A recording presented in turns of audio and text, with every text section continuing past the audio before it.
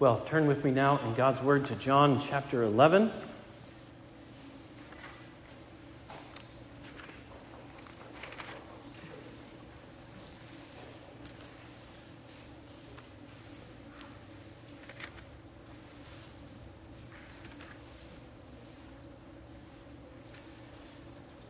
John 11, you can see in our bulletin that we're going to be focusing on 3 verses, especially verses 25 through 27.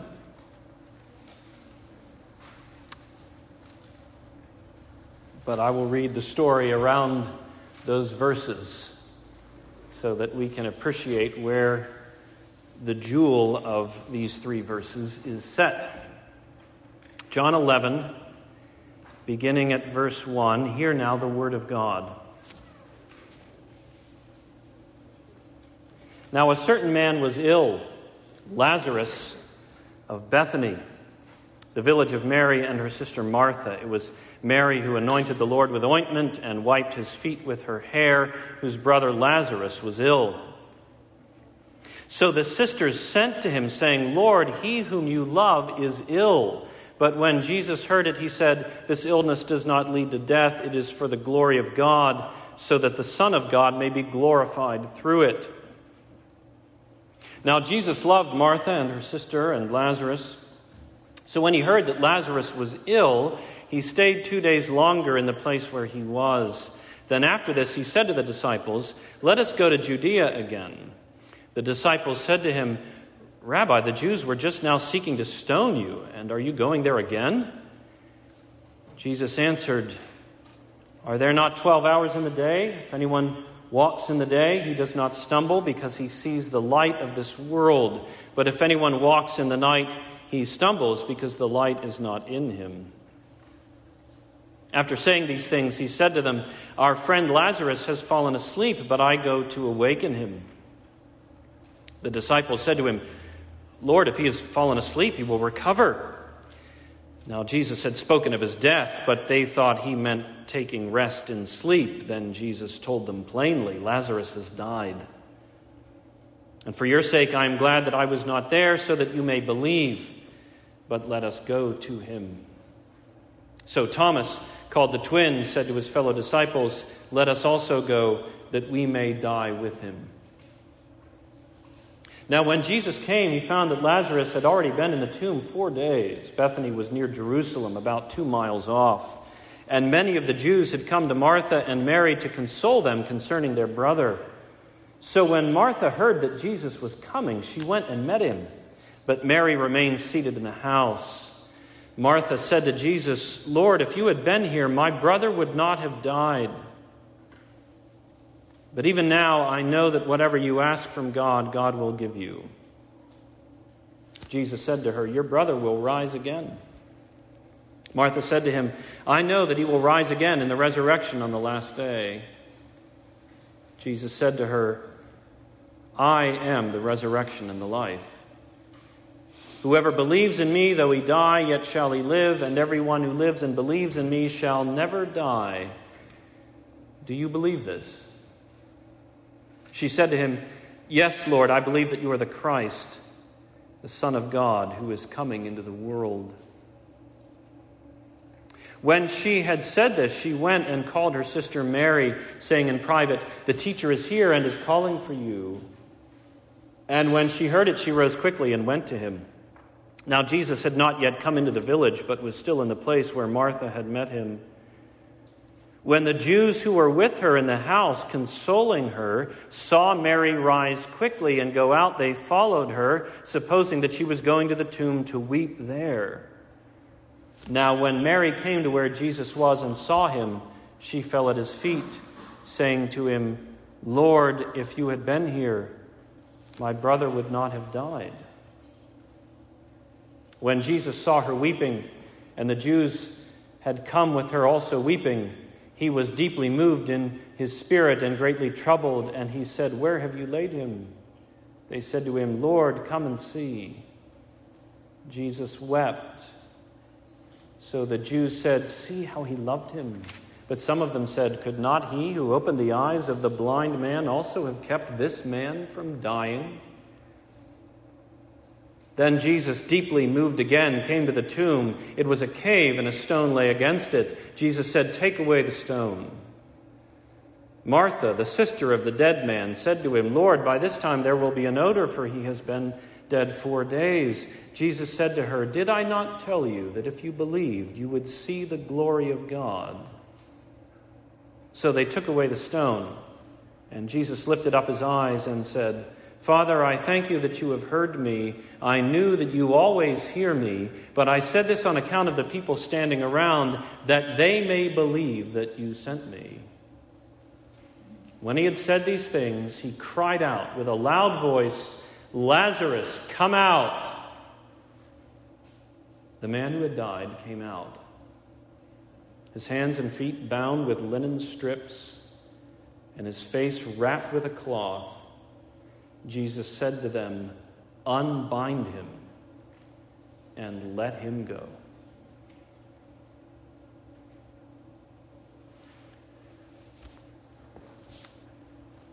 Let's pray together.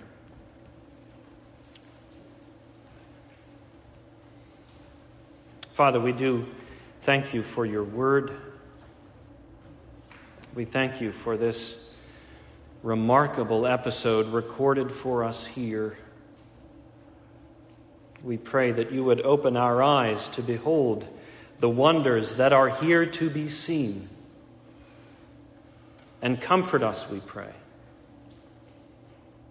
Comfort us with the thought of resurrection, the resurrection of Jesus, and the prospect now of our own. And we pray these things in his name. Amen.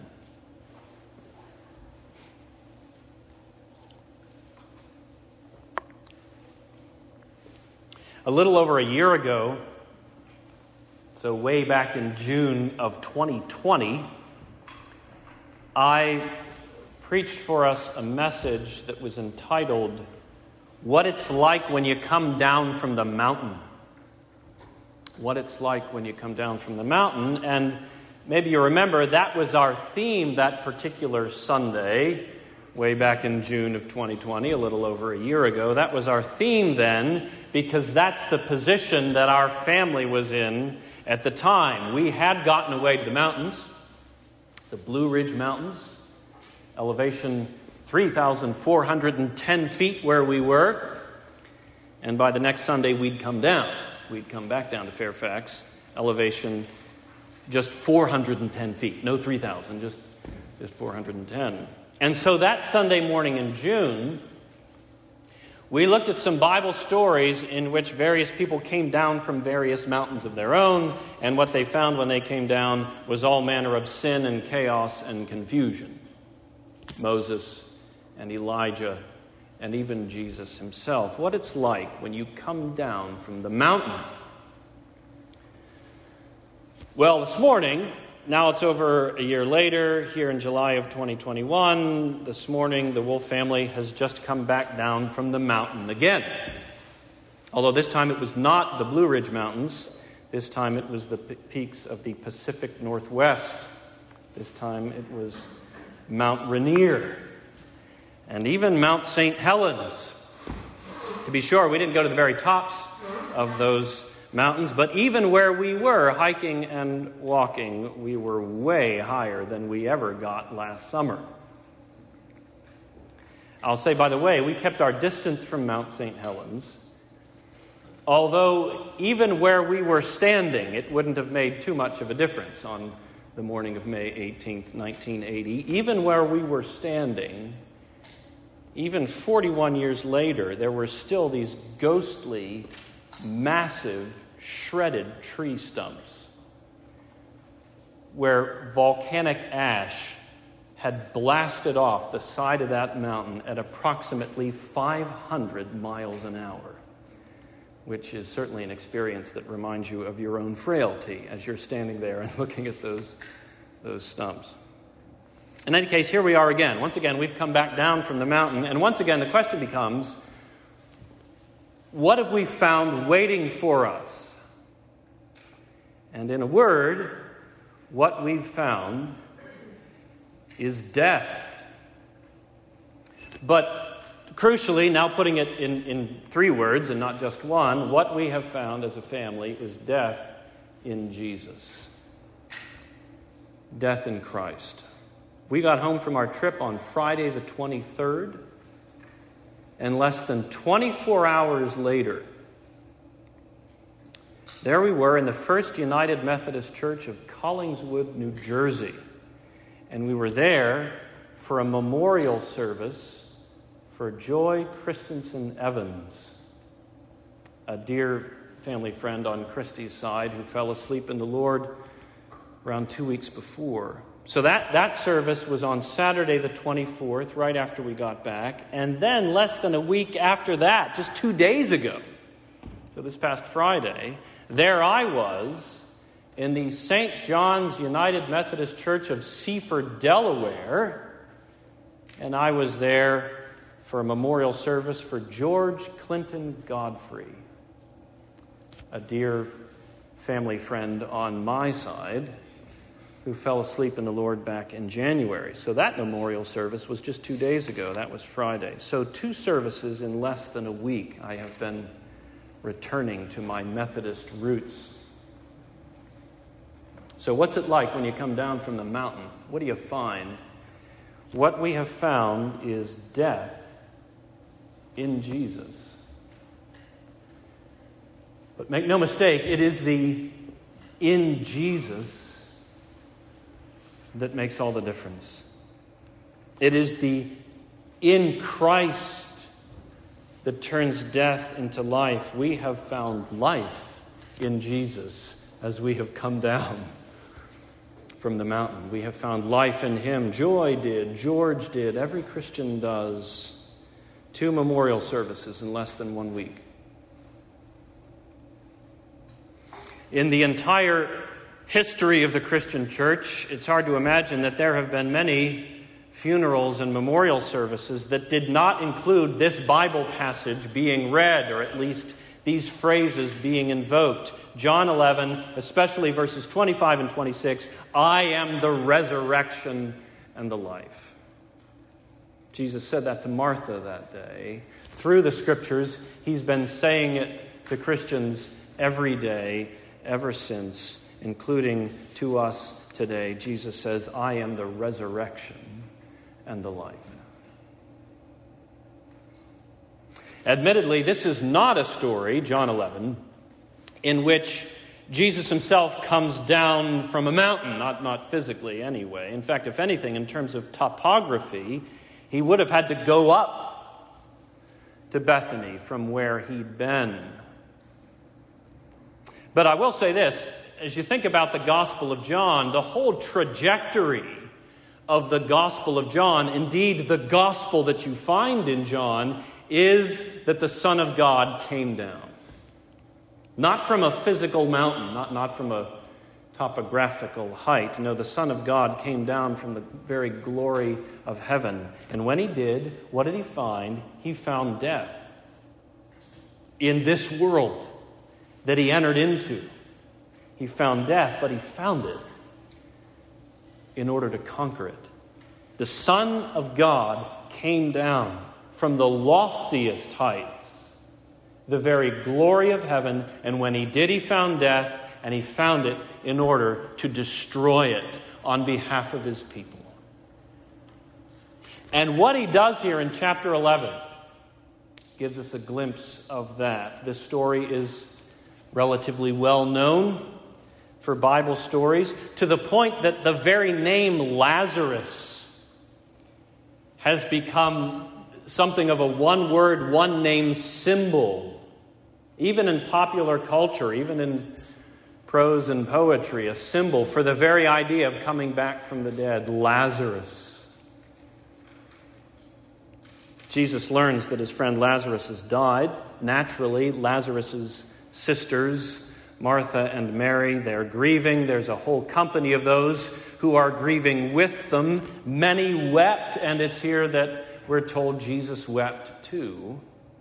And finally, Jesus calls Lazarus out from the tomb, and Lazarus lives again. But even before he does that, Even before Jesus calls Lazarus back, he wants to make sure that Martha really understands what's going on here. More to the point, he wants to make sure that Martha really understands who he is and what it means that he is who he is, what it means for Lazarus, what it means for Martha herself. So, backing up to verse 21, in fact, these are the verses I put there in your bulletin, if that helps. This conversation goes on. Martha said to Jesus, "Lord, if you had been here, my brother would not have died." What a poignant thing that is to say. And later, Mary says it to him as well.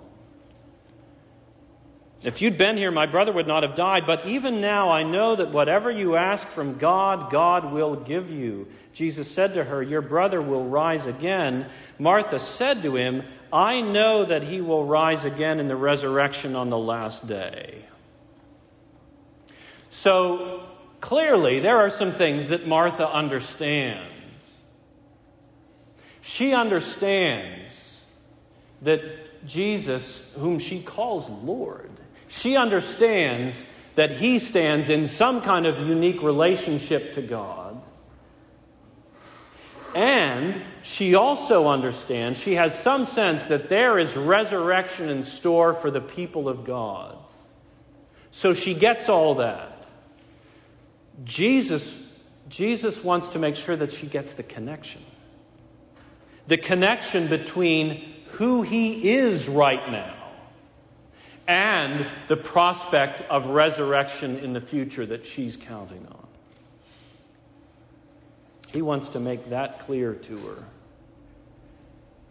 And what he says next is astounding, beginning in verse 25. Let me say there are 4 points here that I'm going to want to highlight in these verses. 4 moments in this brief back and forth between Jesus and Martha, and they are these: the claim, the promise, the question, and the answer. Those 4: the claim, the promise, the question, and the answer. We'll start with the claim, verse 25, a claim that he makes about himself.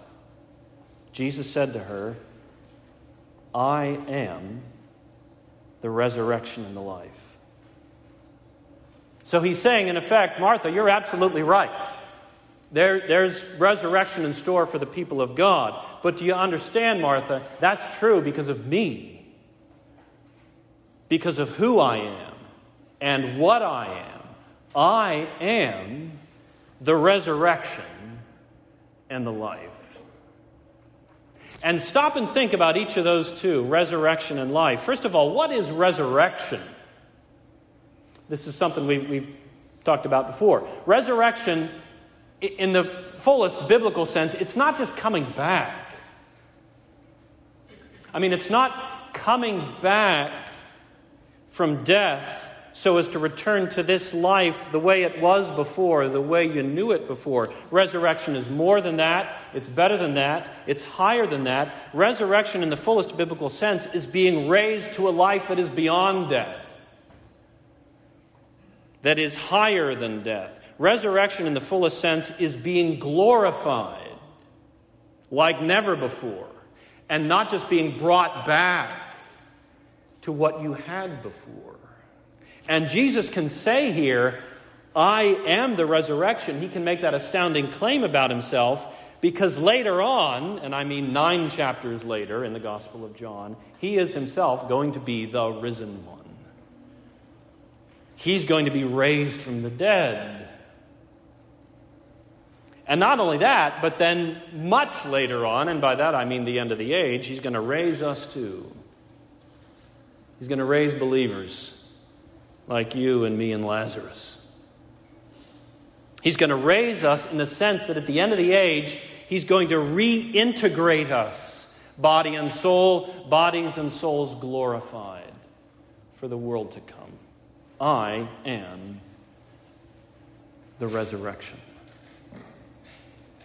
And then second of all, what is life? Thinking about this pair. That's the other one. I am the life. What is life? Well, Jesus answers that question 6 chapters later in the Gospel of John, in chapter 17.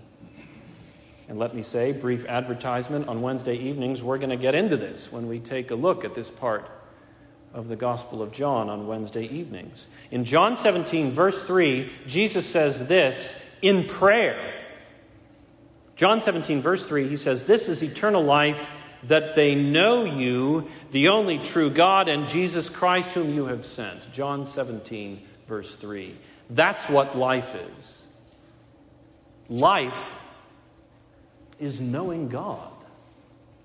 I mean, real life, eternal life is knowing God through the Son of God. It's having a blessed relationship with God. And again, Jesus can make this claim about himself. I am the life. Because it's in him, and it is only in him, that kind of relationship with God is possible. I am the resurrection and the life. So you notice how personal this claim is. It's not just that there is resurrection and life. It's not just that Jesus gives resurrection and life. It's that he is the resurrection and the life. In other words, those realities, those gracious gifts from God, they are so inextricably bound up with who he is and what he came to do, that it can be said, he can say that he practically embodies them. This is intensely personal.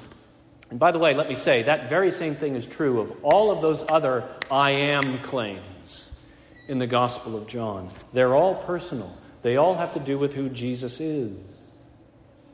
So, for example, it's not just that he gives spiritual nourishment, it's I am the bread of life. Or again, it's not just that he gives light to live by, it's I am the light of the world. And you can keep going. It's not just that he gives access to salvation, it's I am the door of the sheep. It's not just that he gives spiritual provision and protection, it's I am the good shepherd. It's not just that he gives access to the Father, it's I am the way and the truth and the life. And one more, it's not just that he gives vitality that then courses through our spiritual veins, it's I am the true vine. They're all personal like this. All of these realities, all of these gracious gifts from God, they are bound up in him, including resurrection and life. And isn't this crucial? I mean, the personal character of this claim, isn't this crucial when it comes to facing death? Remember, this is something Jesus says to a woman who's grieving her dead brother. And in that moment, he doesn't just have comforts to give that are somehow removed from himself. In that moment, he gives himself. He draws near. He directs her gaze to himself. It's as if he says, Martha, stop looking at that tomb for a moment and look at me. He gives himself. He draws near, and that is so crucial when it comes to facing death. To have a comforter like that. One of the most gut-wrenching aspects of this whole COVID nightmare has been the overwhelming number of people who have been in the position of facing death alone. In some cases, even the doctors and nurses couldn't be in the room. And why? Why is that so gut-wrenching? Why is that even hard for us to contemplate right now? It's because we have this sense that that's something you want to face with somebody holding your hand. With somebody looking into your eyes. Someone who knows you and loves you. Not just drugs and machines. You want a person. We want somebody there. Well, for the Christian in Jesus, that's exactly what we've got.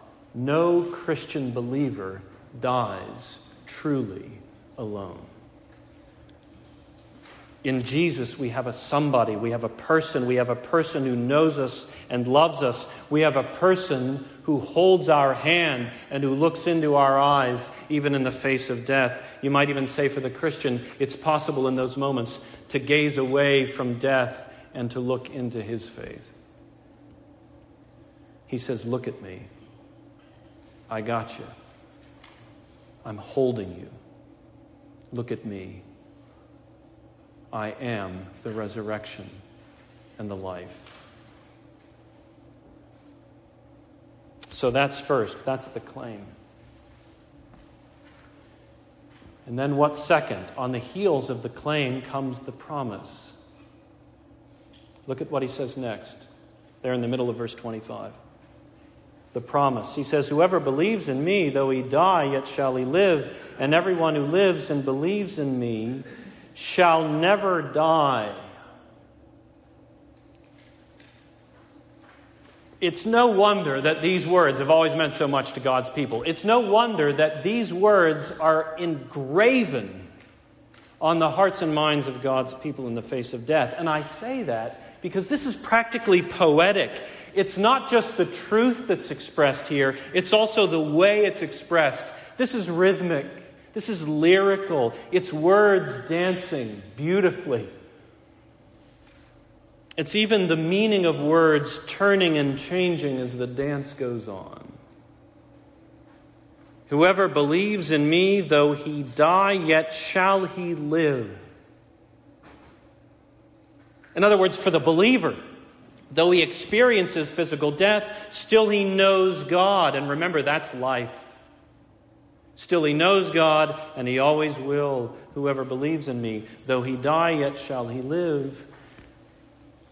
And then it turns. Then it changes. What does he say next? Verse 26. And everyone who lives and believes in me shall never die. So now you see death means something else. There at the end of verse 26, death isn't physical death. Now death is alienation from God. And the believer will never be alienated from God again. The believer will never find himself cast back out into the realm of the wrath of God ever again. Everyone who lives and believes in me shall never die. That's the promise. And that is a promise that we desperately need. I'll admit that death seems to be more on my own mind lately. And I don't think it's just because of the memorial services I've attended lately, though that's part of it, no doubt. To some degree, it's also because of COVID. And I'm sure I'm not alone in that. I'm sure a lot of people are more mindful of mortality these days. It's in the air. For me, it's also because of what's become my somewhat regular morning routine. I get up, I make some coffee, I fill my coffee tumbler, I pop in my AirPods, and I set out for my regular morning walk, and I listen to Scripture as I make my walk. And the route I often take, it takes me past the cemetery there on Main Street. And sometimes I walk through the cemetery. And I will say, it is a very powerful thing to walk through a cemetery as you have the words of Scripture ringing in your ears. And in that cemetery there on Main Street, there is one stone, one gravestone, that stopped me the first time I saw it. It's over on the west side of the cemetery. It's a dark stone with big white engraved letters so it stands out. Even at a distance, you can see the last name standing out. And the last name is Wolf. And I mean it's wolf with an E.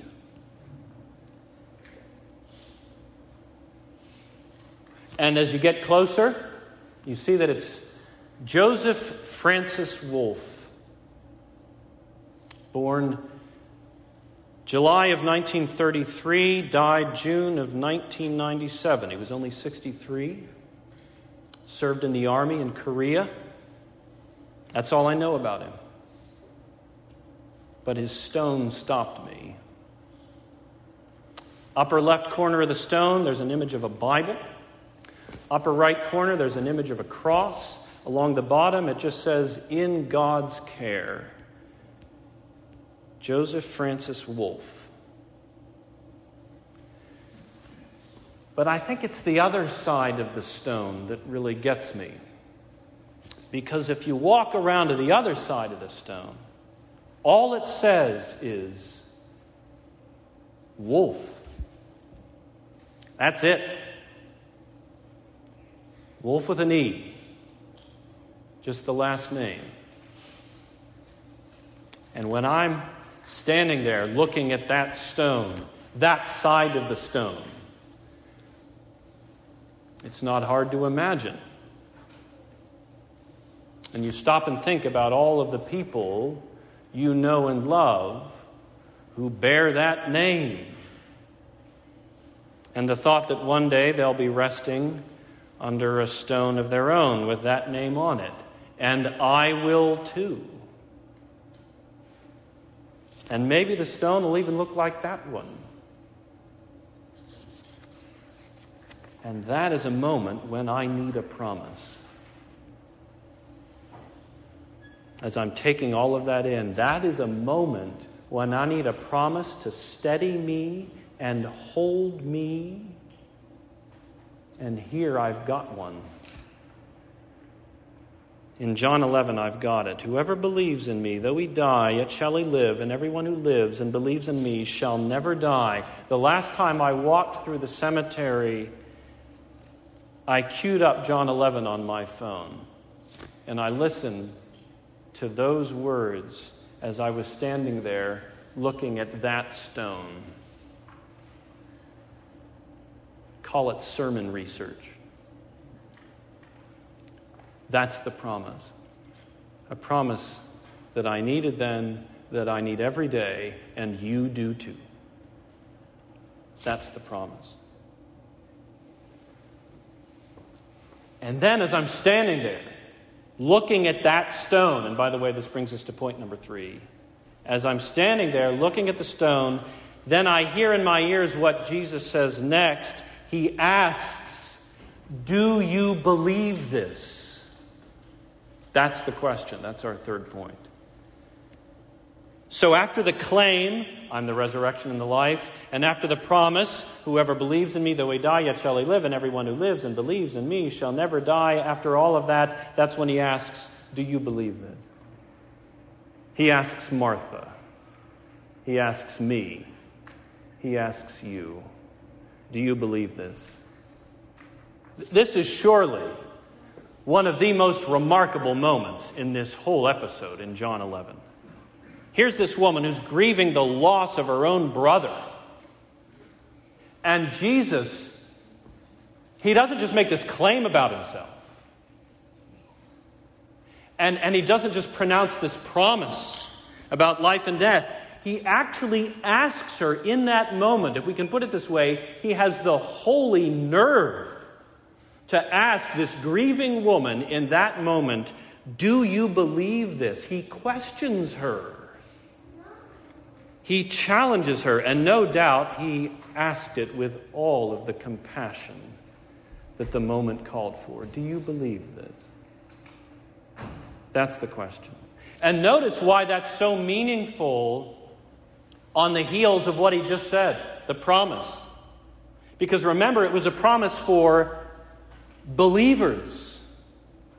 Whoever believes in me shall live. Whoever believes in me shall never die. Here he's saying, Martha, is that you? Martha, are you numbered in that company? Let's stop thinking about Lazarus for a minute. Martha, what about you?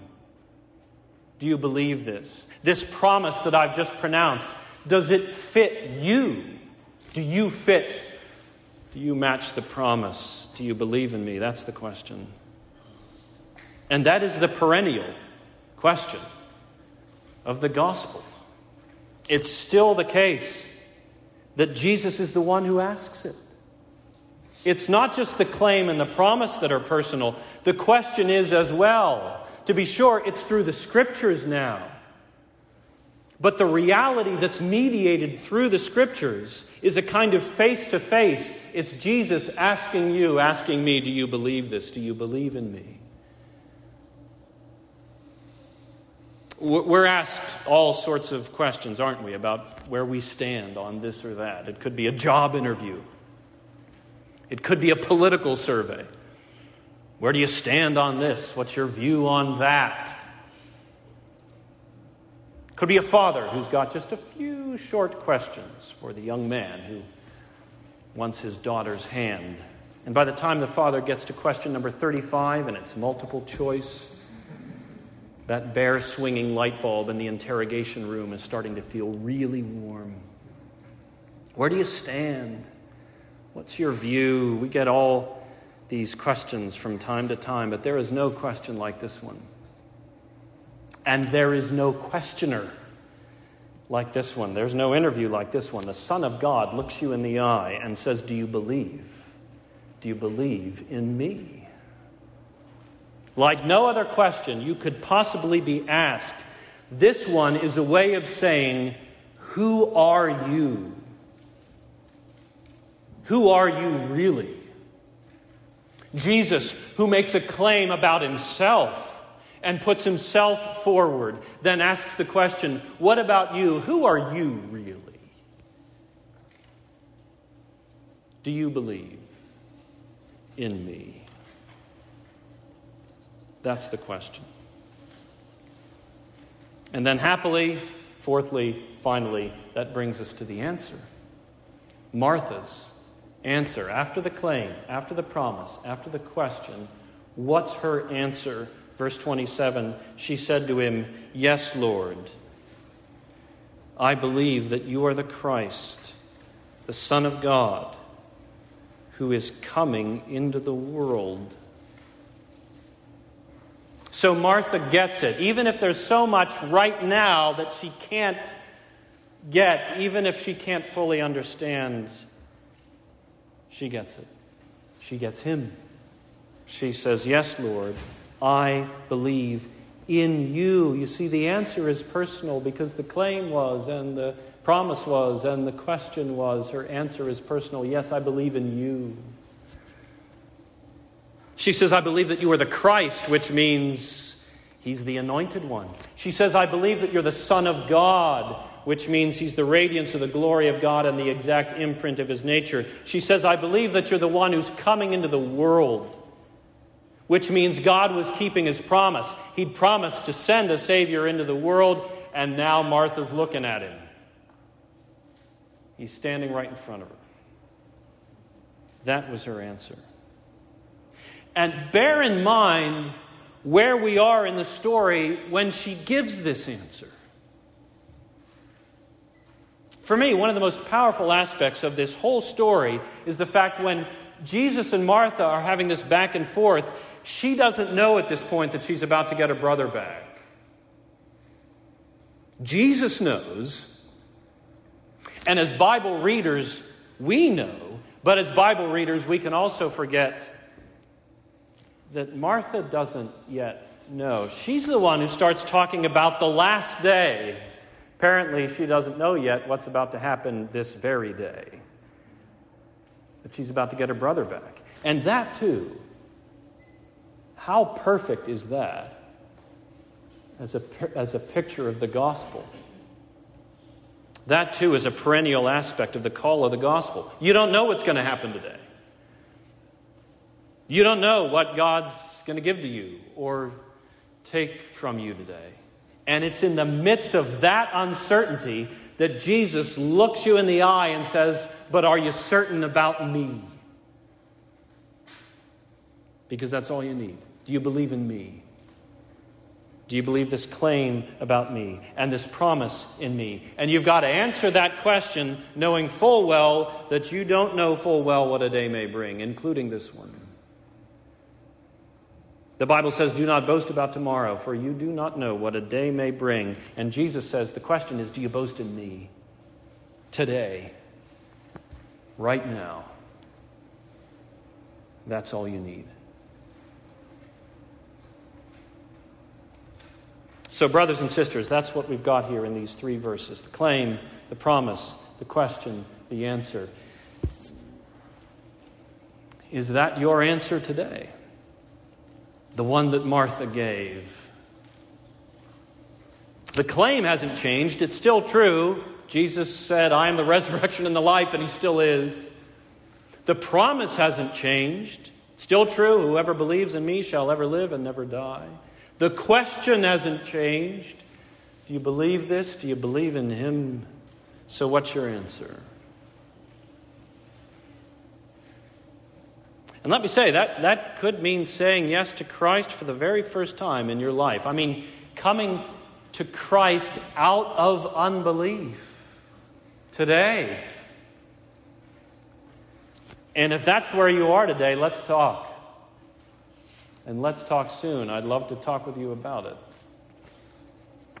Or it could be that you're already a Christian and you have been for a long, long time, and it means looking your beloved Savior in the eye again and telling him again, yes, Lord, I believe. I believe in you. Lord, I don't know what you've got for me today, what you're going to give to me, what you're going to take from me, what you're going to bring my way today, but I believe in you.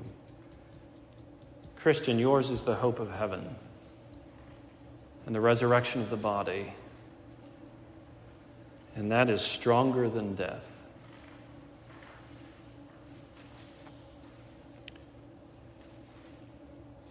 I wish you could have known Joy Evans. Remarkable woman. The way her children paid tribute to her in that memorial service was so lovely. She was the same woman at home that she was with the rest of us. She had this way of finding a connection with somebody, and when she found it, she held on to it. And it was her way of holding on to you. And sure enough, when the pastor of the First United Methodist Church of Collingswood, New Jersey, got Joy's service started, one of the very first things he said was, Jesus said, I am the resurrection and the life. Of course, he started the service that way. We needed that. And I wish you could have known George Godfrey, remarkable man. Our family connected with his years before I was born. He was one of the ministers at our family's Methodist church there in the suburbs of Pittsburgh. He touched so many lives. Had this warm, funny, personable way that brought you in. And sure enough, when the pastor of St. John's United Methodist Church of Seaford, Delaware, got George's service started 2 days ago, the very first thing she said was, Jesus said, I am the resurrection and the life. I mean, the very first words out of her mouth. And not only that, but then a few minutes later, when another minister stepped up to the pulpit to preach a brief message, guess where he went in the Bible? John 11. And at that point, I just looked up and smiled. Because just a few hours before, I'd been working on this sermon and listening to John 11 while I stood by a gravestone with my name on it. By the way, in George's memorial service, there was also a corporate reading of Psalm 23 in the King James. I was a team player. I read what I was supposed to. There was a part of me that wanted to distribute Dave's translation and say, it doesn't actually say green pastures. But it didn't seem like the time. But just remember Psalm 23. The one who goes down with you into those valleys of very deep darkness. And maybe that valley is a well-lit, sun-bathed cemetery. Is the resurrection and the life. Do you believe this?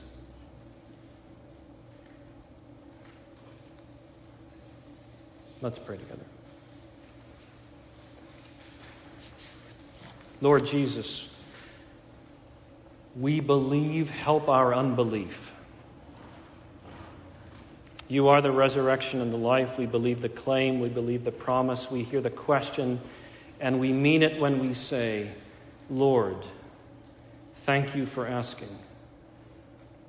And thank you for the grace that has worked in us, the answer of faith. We believe. Would you strengthen our faith even this day? And we ask it for your glory among us. Amen.